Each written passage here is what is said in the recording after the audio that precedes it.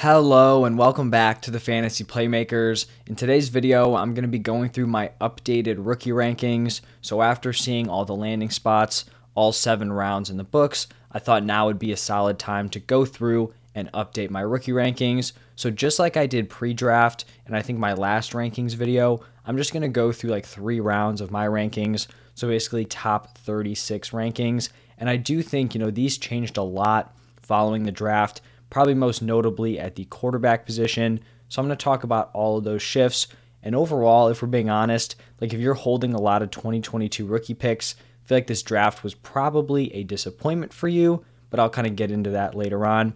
Let's just jump right into round 1. Here at the 101, this is where I have Breece Hall. I think he should still be here. He's been my 101 for a while now. He goes, early second round to the Jets. I actually think this is a very solid landing spot. This is an up-and-coming offense. I'm really not concerned about Michael Carter. He was a 4th-round pick last year, was really solid, but if they thought he was going to be the guy and be super involved, they wouldn't have spent nice draft capital on Breece Hall. Hall is going to be the guy moving forward, so I do like him here as the 101. And at the 102 through 104, this is kind of like my wide receiver tiers. It's been in the same order for a while now. Drake London here at the 102, Treylon Burks at the 103, Garrett Wilson at the 104. I did kind of debate moving Treylon Burks up because I think in the 2022 season, he does have a better kind of situation here with the Titans, whereas Drake London is going to be playing on the Falcons, which I do think is going to be a very bad offense. But when we're projecting into the future, the Falcons quarterback situation could turn around next year. Maybe Desmond Ritter's the guy, but they could also just, be really bad this year and then be in the mix for one of the top quarterbacks in the 2023 class. So I don't think Burke's situation is so good right now that it can override, a potential new quarterback situation in Atlanta. But I mean, it's been very close between those two players all offseason long, and I think the margin is still very, very small for Drake London and Treylon Burks. 104, Garrett Wilson. I think a lot of people had him mocked here to the Jets. Goes early first round. He's going to be a part of that up-and-coming offense, along with Breece Hall. Hopefully Zach Wilson continues to develop. That would be a big, big deal for Garrett Wilson. And they're going to have a nice 1-2 punch at the wide receiver position with Wilson and Elijah Moore. Here at the 105, I have Kenneth Walker. He is my RB2. Went to the Seattle Seahawks early second round. Same thing with Walker. I know some people don't love this landing spot. I don't really care. If the Seahawks are willing to spend early second round draft capital, they're going to utilize him. Maybe he's not seeing 15 plus touches from day one because they still do have Rashad Penny there, but he's on a 1-year deal. He hasn't been able to stay healthy. Chris Carson, we don't even know if he's going to play again. So Kenneth Walker is going to be the running back of the future for the Seahawks, and I think is a very solid value here at the 105. Then at the 106, Jameson Williams. He's been my wide receiver 4 basically throughout the entire offseason. He lands on the Lions. It may not be a fantastic season for him this year, coming off that ACL tear. The quarterback situation is not good, but if, they have a rough season, they're another team that could be in the mix for one of those top quarterbacks in the 2023 class, and then his value could just absolutely explode. And then we kind of go on a run here with wide receivers. Talked about Williams at the 106. 107, we have Chris Olave. Goes early first round to the New Orleans Saints. Didn't love the move for them, trading up to get Olave from a real-life NFL perspective, but I think Olave is going to be a more than capable wide receiver at the next level and is a very solid wide receiver 2 behind Michael Thomas. At the 108, I have Sky Moore. In terms of, some of the wide receivers that went in front of him, I was pretty surprised at some of the names that came off the board, but it really worked out very well for Sky Moore because he lands with the Kansas City Chiefs, will have the opportunity to be a big factor from day one. So I really like Sky Moore here as my wide receiver 6. Then it's going to be Jahan Dotson coming in here at the 109. A little bit of a surprise how high he went in the first round. Heading into the draft, I thought kind of earliest he was going to go was late first round. He goes middle of the first round to the Washington Commanders. That situation is not ideal right now, but like I've talked about for a lot of these other wideouts, situations can change very quickly, especially for teams, who aren't projected to be elite finishers. They could totally be in the mix via trade for a quarterback or in the draft, within the next few years. So I do think he's going to be a solid complement to Terry McLaurin. At the 110, I have George Pickens, my wide receiver 8. Really like him going to the Steelers. The Steelers are fantastic evaluators at the wide receiver position, so it gives me a little bit of confidence that they went out and, they like George Pickens. This is a very crowded wide receiver room right now, but this is a situation where maybe they don't want to pay Deontay Johnson long term, or maybe they don't think Chase Claypool is the wide receiver 2 of the future. Either way, they're going to have George Pickens involved, and I think he can, make a solid impact from day one on that roster alongside Kenny Pickett, who is actually going to be right after him in these rankings at the 111. He was basically my quarterback 5 heading into the draft. I have no choice now but to move him up to my quarterback 1. He just went, way before any of these other rookie quarterbacks. We didn't see any of those other guys even go in the second round. So in my opinion, he is the clear-cut quarterback 1 of this class. And the Steelers are really, setting him up nicely. They went out, drafted some weapons. You have a really, really nice young core there. And I think Kenny Pickett will be the starter from day one. If not, he can sit behind Mitch for a little bit. But I think he's probably the most pro-ready quarterback that was in this draft class. So I like him as, a late first-round option. Then moving over to the 112, this is where I have Christian Watson. I think this is an interesting landing spot going to Green Bay. When we're looking at the best landing spots for wide receivers in this draft, I thought it was the Chiefs and the Packers. I thought it was a little bit interesting, actually, that the Packers were so interested in Christian Watson because of all the top wide receivers. I thought Christian Watson was probably the most raw in terms of his talent and, ability to produce right away. So you have the Packers in a win-now mode, in desperate need of wide receivers, and they go out and get the guy who's potentially a little bit of a project. So I'm wondering how well he's going to be able to produce from day one. But long-term, I think the Packers are a great place for him to kind of develop and improve as a fantasy stud because we know he has all the physical traits. The dude is an athletic freak, and if he can figure out the rest of it, get in tune with Aaron Rodgers, he could have a very nice, next couple of seasons. Now let's shift over to round 2, and we're going to stay at the wide receiver position with David Bell here at the 201. I was very, very happy when I saw David Bell go off the board in round 3 and to a solid landing spot here with the Cleveland Browns. I really think he can slot in as the wide receiver 2 there. Obviously, in the immediate future, it's better for him if Deshaun Watson is on the field. But even if Watson has some sort of suspension, I still think David Bell is going to succeed at the NFL level. He may not be an absurd athlete, but we just know the man can play football and produced all 3 of his collegiate seasons. At the 202, this is where I have James Cook. Definitely jumped up, I think, at least a few spots in my rankings, and a lot of that was due to his second-round draft capital. He's going to be my RB3 going to the Buffalo Bills. I still don't think he has 3-down potential. I don't think the Bills brought him in and they're thinking, he's going to be the guy to carry it 200 times, get targeted 80 times. I think he's going to be that third down back, may get some early down work, but I also think this is going to be a split between him and Devin Singletary. We know they tried to sign J.D. McKissick in the offseason, so it did look like they were kind of going out and looking for a receiving back. I think Cook can be that guy, but going in the second round, it definitely seems like he's going to be guaranteed a solid role in that offense, which is why I like him as an early second round rookie pick. Another big riser here at the 203, this is where I have Wan'Dale Robinson. I really liked Robinson, heading into the combine stuff. Then when he measured in at 5'8", kind of backed off just because I think a lot of people were kind of scared of that same kind of Rondale Moore build where, these really tiny, super athletic wide receivers step in, and he didn't even test super well athletically. So there were some concerns there. Is he going to be a repeat of Rondale Moore's disappointing 2021? But then he gets drafted in the second round, and I don't think it's entirely fair to, kind of just lump him into Rondale Moore failed, so Wan'Dale Robinson is going to fail. He goes to the Giants with Brian Daboll. We'll see how he works himself into that offense, but clearly they like the player. They probably reached a little bit, probably could have gotten him a little bit later on, but that draft capital and college production is a good sign for Wan'Dale Robinson moving forward. Then at the 204, I'm pretty sure Rachaad White was my running back 4 heading into the draft. He is going to stay there. He lands with the Tampa Bay Buccaneers. And there are kind of some clear positives and negatives here. Starting off with the positives, he went on day 2. He was a late third-round pick. I actually thought he was going to go later than that, the farther we were getting into the draft process. So I am happy he went in that third round because I did really like him as a prospect. Thought he could be a 3-down back at the next level.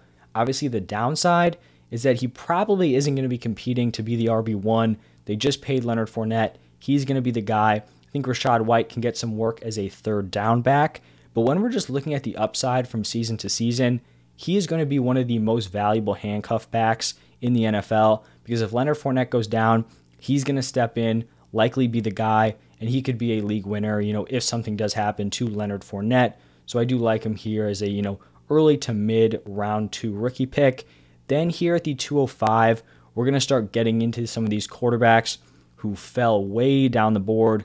Malik Willis was my 102 heading into the draft. Major faller here. He's going to be at the 205. Goes to Tennessee. Will have some time to develop. But I mean, the optimism is just not there when he doesn't get that draft capital. Then we've got Matt Corral at the 206. Goes to Carolina. These really aren't bad landing spots for these quarterbacks. It's just I don't think the confidence is there because the NFL teams didn't believe in them. And going, third round is not a guarantee that they're going to get an opportunity to start at the next level. And then the 207, Desmond Ridder going to the Falcons. Same things I talked about with Willis and Corral. Then at the 208, this is going to be my first tight end, Trey McBride going to the Cardinals. A little bit of a surprise that he landed there because they did lock up Zach Ertz to a 3-year extension. But if you spend, second-round draft capital on a tight end, they're clearly going to use him. They like him as a player, so he could be involved from day one, and then probably will be the tight end of the future there as Ertz kind of starts to decline.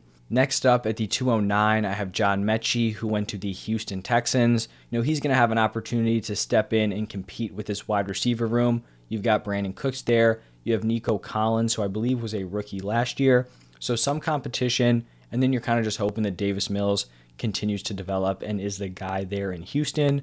And then sticking with the Texans, I have actually his new teammate, Dameon Pierce, here at the 210, my RB5. When we're getting in this range, I feel like these RBs are a little bit interchangeable. He went in day 3. It was very early on in day 3, but I think Dameon Pierce has the opportunity to compete for touches from day 1, potentially be the lead back. And when we're looking at these other running backs who are going round 4, round 5, I don't think a lot of them have that, potential from very early on. And if you can secure a role early on, that's definitely going to help you kind of maintain, whereas some of these guys are just going to bounce around and never even get that opportunity to compete for a starting role. And then kind of the complete opposite situation here at the 211, which is where I have Isaiah Spiller. And first, when I saw the Chargers landing spot, I didn't feel great about it just because, they have a locked-in RB1 in Austin Eckler. But I do think the Chargers for a while now have been trying to find a second running back to complement Austin Eckler, basically ever since Melvin Gordon left. I don't think they want Eckler, taking as big of a load as he did last season, potentially bringing in Spiller, who could get some work on the goal line. But he also is just a solid all-around 3-down back. So I talked about how Rachaad White could be a very solid handcuff. I feel the same way about Isaiah Spiller, and actually could potentially have some week-to-week value, filling in some of the early down work and then red zone opportunities. So Isaiah Spiller definitely kind of fell, not going day 3, but doesn't totally plummet down my rankings. And then to finish out round 2, at the 212, I have Jalen Tolbert, who went to the Dallas Cowboys. He'll have the opportunity to compete from day 1, potentially slide in as that wide receiver 3 behind CeeDee Lamb and Michael Gallup. We know this is a solid offense, and they do kind of spread the ball around. So he could have some fantasy relevancy early on, probably in much deeper leagues, but still kind of a guy to look out for. And now shifting over to round 3, the final 12 players in my rankings.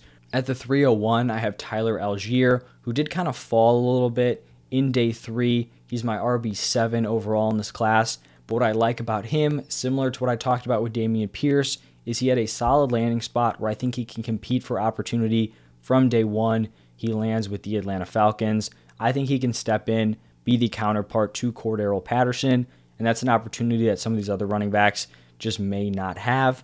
We got another running back here at the 302, Zamir White, the RB8 going to the Raiders. That running back room is a little bit crowded right now, but they did actually decline Josh Jacobs' 5th-year option, so he may be gone after that. Zamir White could be the guy. I'm just not seeing a huge ceiling here because I feel like this is going to be a situation where it's going to turn into a committee, no matter what happens. Even if Jacobs is gone, you have Josh McDaniels there, and we know what they did in New England. They went out, drafted a million running backs this year. I feel like he's kind of going to employ a similar strategy, and I don't know if Zamir White is ever going to have receiving upside, but potentially someone who could have a Damian Harris role as early as the 2023 season, barring an injury to someone like Josh Jacobs in 2022. And then at the 303, I have Ty Davis Price, who was kind of a surprising running back pick from the San Francisco 49ers. Not surprising that they picked him, but he did go in round 3, and I really didn't see him mocked there in really any mock drafts that I had seen. So he does go round 3. He may be, competing for some touches with Elijah Mitchell. They've used a committee in the past, basically prior to last season, where we saw Mitchell kind of dominate the majority of the opportunities, but he's someone who could play a role. And as we know with the 49ers, it really doesn't even matter how good the running back is. If you plug them in as the starter and give them opportunities, Shanahan's system is so effective that they are going to produce. So I do like this fit for Ty Davis Price. Then at the 304, this is where I have Alec Pierce.